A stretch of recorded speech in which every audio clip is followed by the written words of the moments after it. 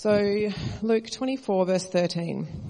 Now that same day, 2 of them were going to a village called Emmaus, about 7 miles from Jerusalem. They were talking with each other about everything that had happened.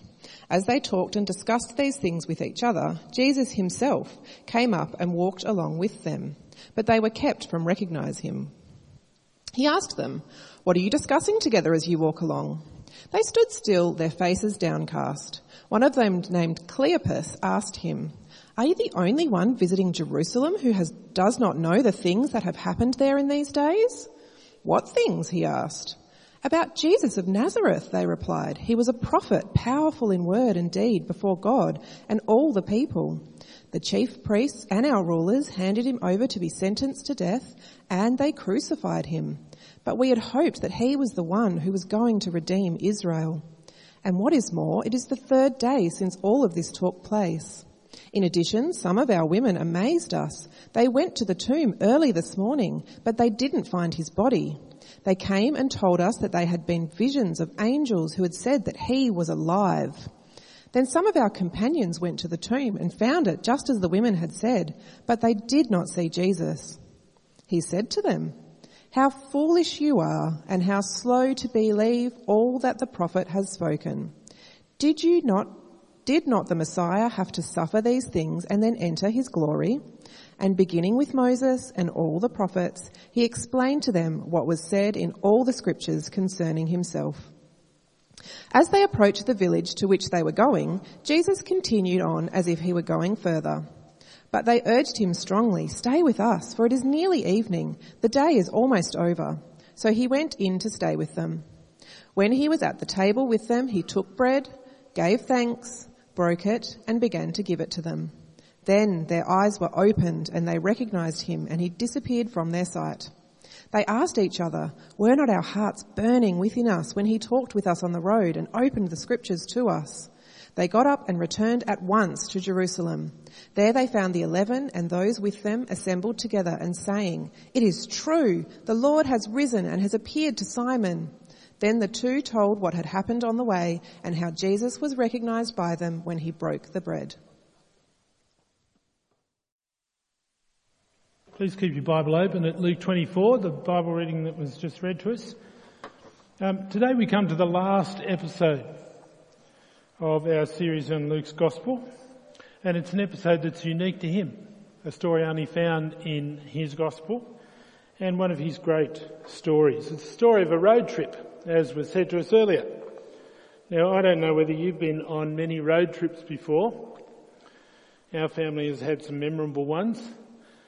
Like one time when we were travelling from Adelaide to Sydney at Christmas time, and our van broke down 50 kilometres short of Hay, on the Hay Plain in the middle of nowhere, with no mobile coverage of any system, Telstra or anything else. It was memorable indeed. I can tell you about the details of that sometime, not right now. So our passage today is really about a road trip. This time, just a walking one. 2 people travelling from Jerusalem to a town called Emmaus.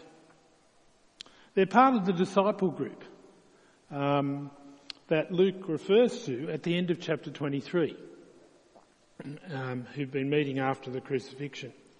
And for those 2 people, this road trip would certainly turn out to be what I've called a road trip to remember. Sorry, one going on. Yes, road trip to remember. But it's remembering, and it's important because it brings together all the expectations of God's plan of salvation for Israel, and indeed what turns out to be all people. And hence the subtitle I've given it, if you're looking at the outline on the hub or that sort of thing, the realisation of hope. Now, this story has just about everything a good story has, really. It's got drama, sorrow, perplexity, astonishment, and excitement. It begins, however, with a tone of deep disappointment. A disappointment that Jesus' followers must have felt because of the crucifixion of Jesus. It begins, you see, with a hope dismayed. In verses 13 to 16, it tells us that two people, we only know the name of one, Cleopas, were walking along the road to Jerusalem, from Jerusalem to Emmaus, when the now resurrected Jesus joins them.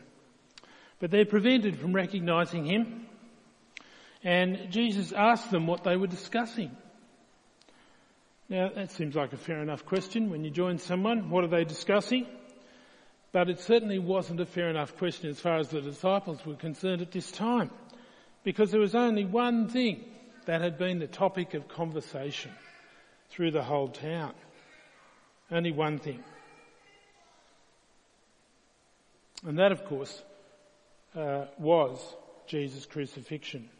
It was among his followers, though, the devastation that had caused them. It's not hard to see how devastated Jesus' disciples must have felt after the crucifixion. Imagine for a moment if you'd been there at this time. The coming of the Messiah had been an increasing expectation over the last century or so. Then John the Baptist turns up, unique figure in himself, but he's not the Messiah, but he announces the coming of the Messiah. Finally, Jesus appears on the scene himself, and he's a person like no one has ever seen before in history. Verse 19 describes him as powerful in word and deed. You see, it was not only what he did, healed the sick, controlled the natural elements, the wind and the waves, raised people back to life. It was the way he taught and the authority with which he taught as well and what he said. Surely this man was the Messiah. Surely this man would redeem Israel and fulfill all the prophets had said in the Old Testament. But then in a moment, he's handed over to the chief priests and the Romans and is crucified, even though Pontius Pilate, the Roman leader and governor, himself recognised that Jesus had done no wrong.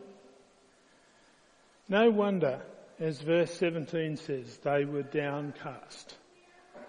Surely a massive understatement, really. It must have been the talk of the whole town, what had happened to Jesus. So the two travellers can't believe that Jesus doesn't know anything about it, or appears not to know anything about it. I presume really they must have been a little embarrassed later on when they realised who Jesus was, and they'd effectively accused him of being clueless about what had gone on. And yet this great loss of hope, this disappointment, this dismay is not quite final, is it? The true travellers note that there have been some perplexing reports about Jesus being alive again. And so the story moves on from a hope dismayed to a hope rediscovered. In verses 22 to 31, Luke relates three elements of the renewal of the hope that Jesus was indeed the longed-for Messiah. The first is that the tomb is found empty. In verses 22 to 24 we read, "In addition, some of our women amazed us. They went to the tomb early this morning, but they didn't find his body.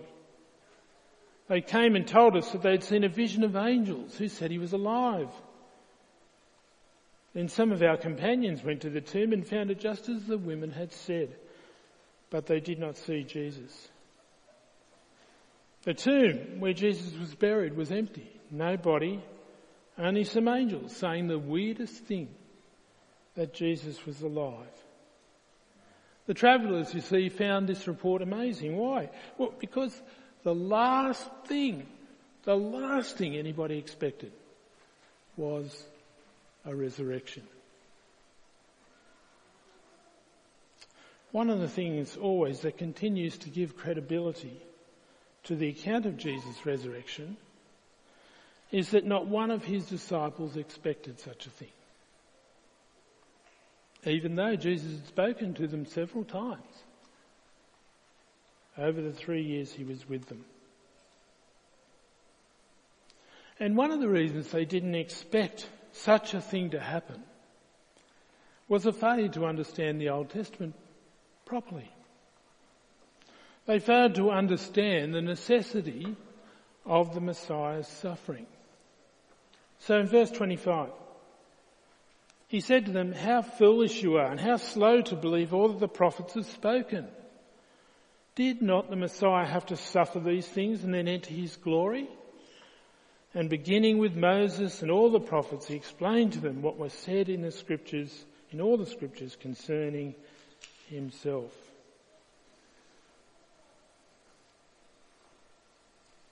The indications that the Messiah would suffer before and rising to glory were all there. The prophets had spoken about that long ago. And Luke, in his second volume, the Acts of the Apostles, will refer to a number of these passages that actually show that and explain that that was God's intention all along. But for the Jews, that God's Messiah could suffer and die was utterly inconceivable. He's the Messiah. How could he possibly suffer and die? And that is partly because they saw redemption in political terms, a putting down of the Romans and a re-establishing of the land of Israel as their possession. As one writer so aptly states, they had been seeing the Old Testament as the long story of how God would redeem Israel from suffering. But it was instead the story of how God would redeem Israel through suffering. Through, in particular, the suffering which would take place on himself by Israel's representative, the Messiah. And friends, is that not still the continuing problem today? Israel, you see, thought they could be redeemed simply through the appearance of a conquering hero to overthrow Israel's enemies. But the real problem was Israel's continued sin and rebellion against a holy God. The whole sacrificial system of the Old Testament should have taught them that the blood of bulls and goats, in the end, could not accomplish the payment on our behalf of the just penalty for sin. Only human sacrifice could do that, and only one of the magnitude that was sufficient to cover the sin of the whole world. Only the sacrifice of the human Son of God could accomplish what Israel had hoped for. And it's no different today. No amount of good works can ever cover over the tendency for sin and rebellion in every human being. Nothing can ever overcome the tendency from the day we're born to want to do our own thing or to do things my way rather than God's way. No one can be redeemed and come into God's family, inherit eternal life, unless they give up their human pride and confess their sinfulness before God. Only then can a person be forgiven by God, because Jesus' sacrifice on the cross is applied by God to their sin. See, these travellers had hoped Jesus was God's Redeemer. They thought the crucifixion destroyed that hope. In fact, the great irony at this point of the story is that the crucifixion was the very means by which God secured that hope for his people. And so it does also today for anyone who turns to God and asks forgiveness because of his sacrifice, Jesus' sacrifice on the cross. This is what Jesus went on to explain to the travellers in verse 27, from Moses through the prophets, the necessity of the Messiah's suffering. So there was the empty tomb. Then there's an understanding of the scriptures. The final element in the rediscovery of Israel's hope is the revelation of Jesus himself.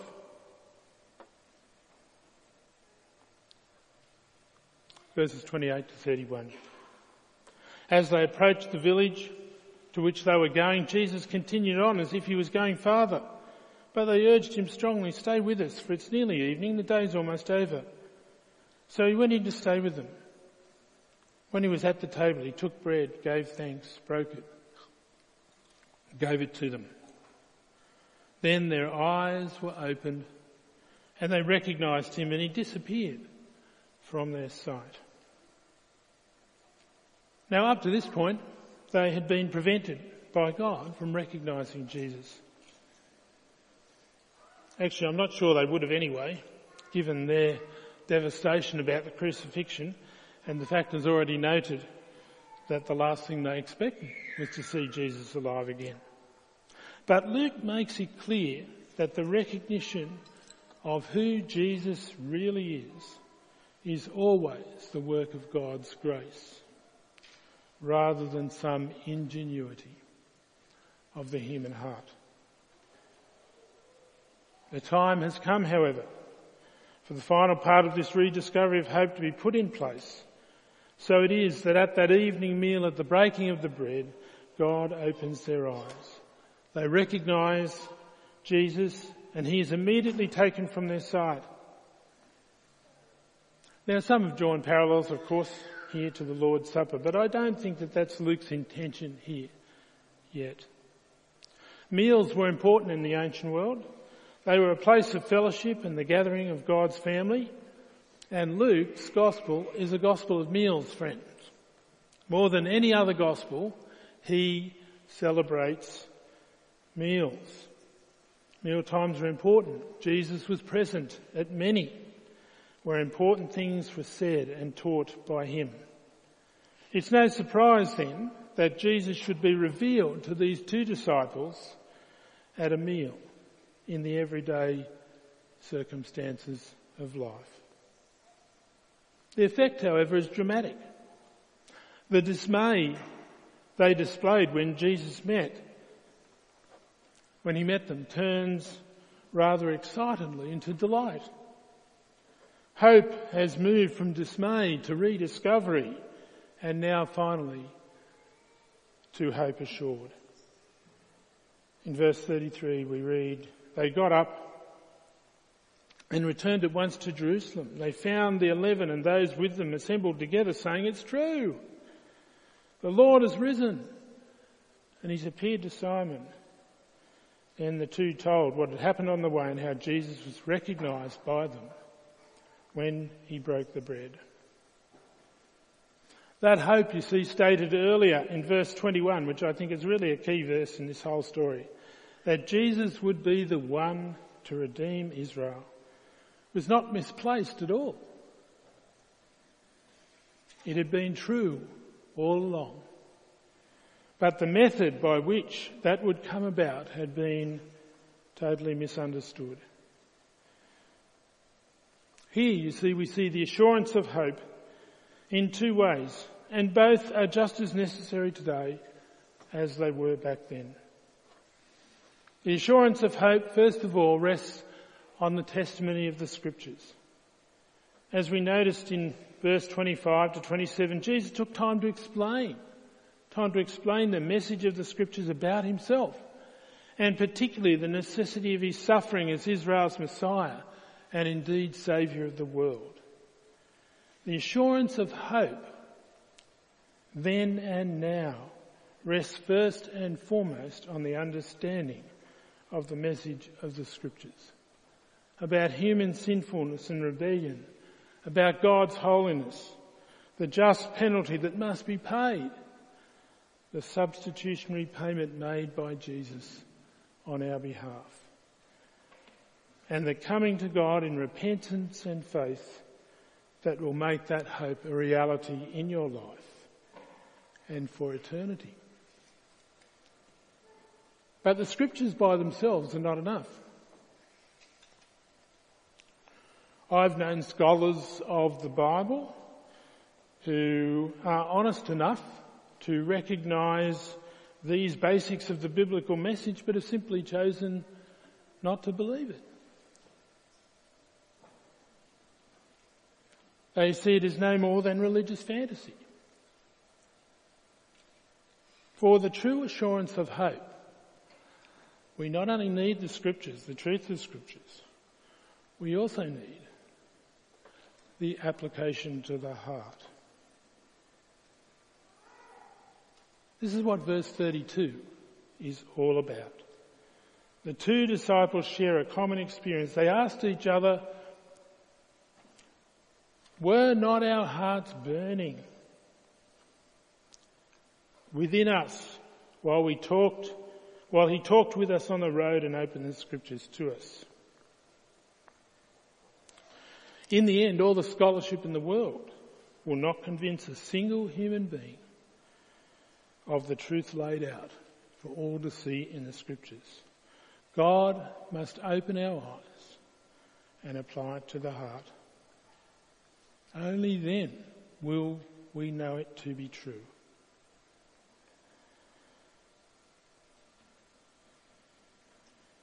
I still vividly remember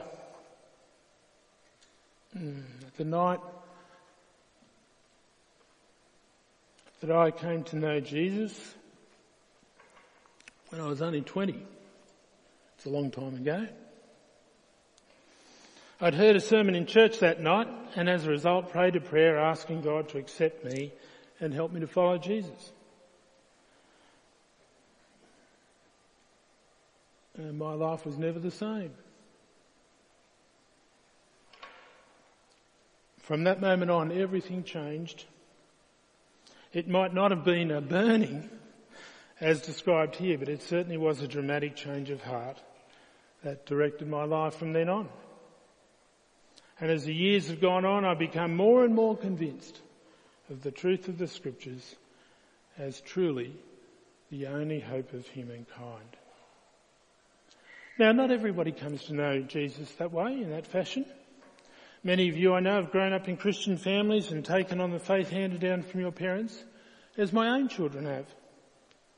But whatever your experience, these two things will be true in some way for all Christian believers. If from a Christian home, at some stage, most likely in teenage years, God will also open your eyes to understand the basic message of the scriptures, and he will then apply them to your heart. If as an adult you came to Christ, it may have been at one time, as it was for me, or over a longer period of time. God opened your eyes to understand the biblical message about who Jesus is and the meaning of his work on the cross and subsequent resurrection. And if you're here today still thinking about Jesus and the teaching of the scriptures, you might wonder whether God would open your eyes as well.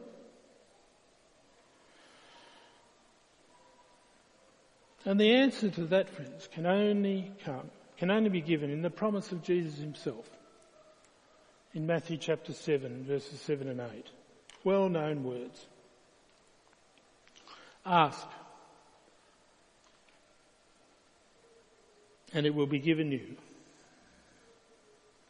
Seek, and you will find. Knock, and the door will be open to you. For everyone who asks receives, the one who seeks finds, and the one who knocks, to whom the one who knocks, the door will be opened. Everyone who genuinely seeks the Lord finds him. But alas, I have known many for whom human pride, a belief in their own goodness, and the wish to maintain control over their lives has prevented them from accepting the truth about Jesus and the assurance of such great hope it brings. And to my fellow brothers and sisters here this morning, let's rejoice and delight in the great assurance of hope, the hope ultimately of eternal life that has been given to each one of us. You know, if there's been one dominant theme in our society over the last year with COVID-19, it's not hard to guess, is it? It's the theme of hope. Hope of recovery from a virus that kills. Hope of the recovery of our business. Hope for the recovery of a job and employment. Hope to travel again, or hope to even be able to come back home. Hope to return to a normal pre-pandemic state once again. But, my brothers and sisters, we possess a hope far greater than that. In fact, we possess the greatest hope of any kind at all. The hope that began with Israel and through Israel's Messiah extends now to the whole world. That's why our Easter services this year looked at the theme of hope as well. How fitting it is at this time that we should close our series on the Gospel of Luke with the assurance of this wonderful hope that we possess through the Lord Jesus Christ, the suffering and resurrected Messiah. Should we not pray with the Apostle Paul, as he does in Colossians chapter 4 verse 3, that God might open a door wide at this time to share this message and hope with the many people we meet, work with, or share some activity together? Why don't we do that now? Let's pray.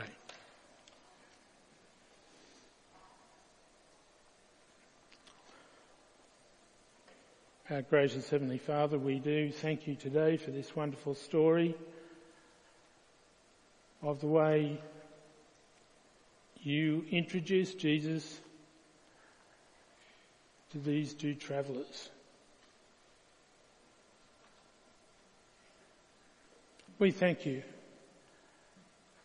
for your mercy and grace today in bringing Jesus into our world and paying the price that needed to be paid for our sins to be forgiven and our ability to come back to you and to inherit that great hope of eternal life. Lord, there are so many people around us that each of us know who do not know that hope. So we pray, open a door wide that we may have opportunity to share with them our story of how we have come to know Jesus and that great hope. And we ask it in his name. Amen.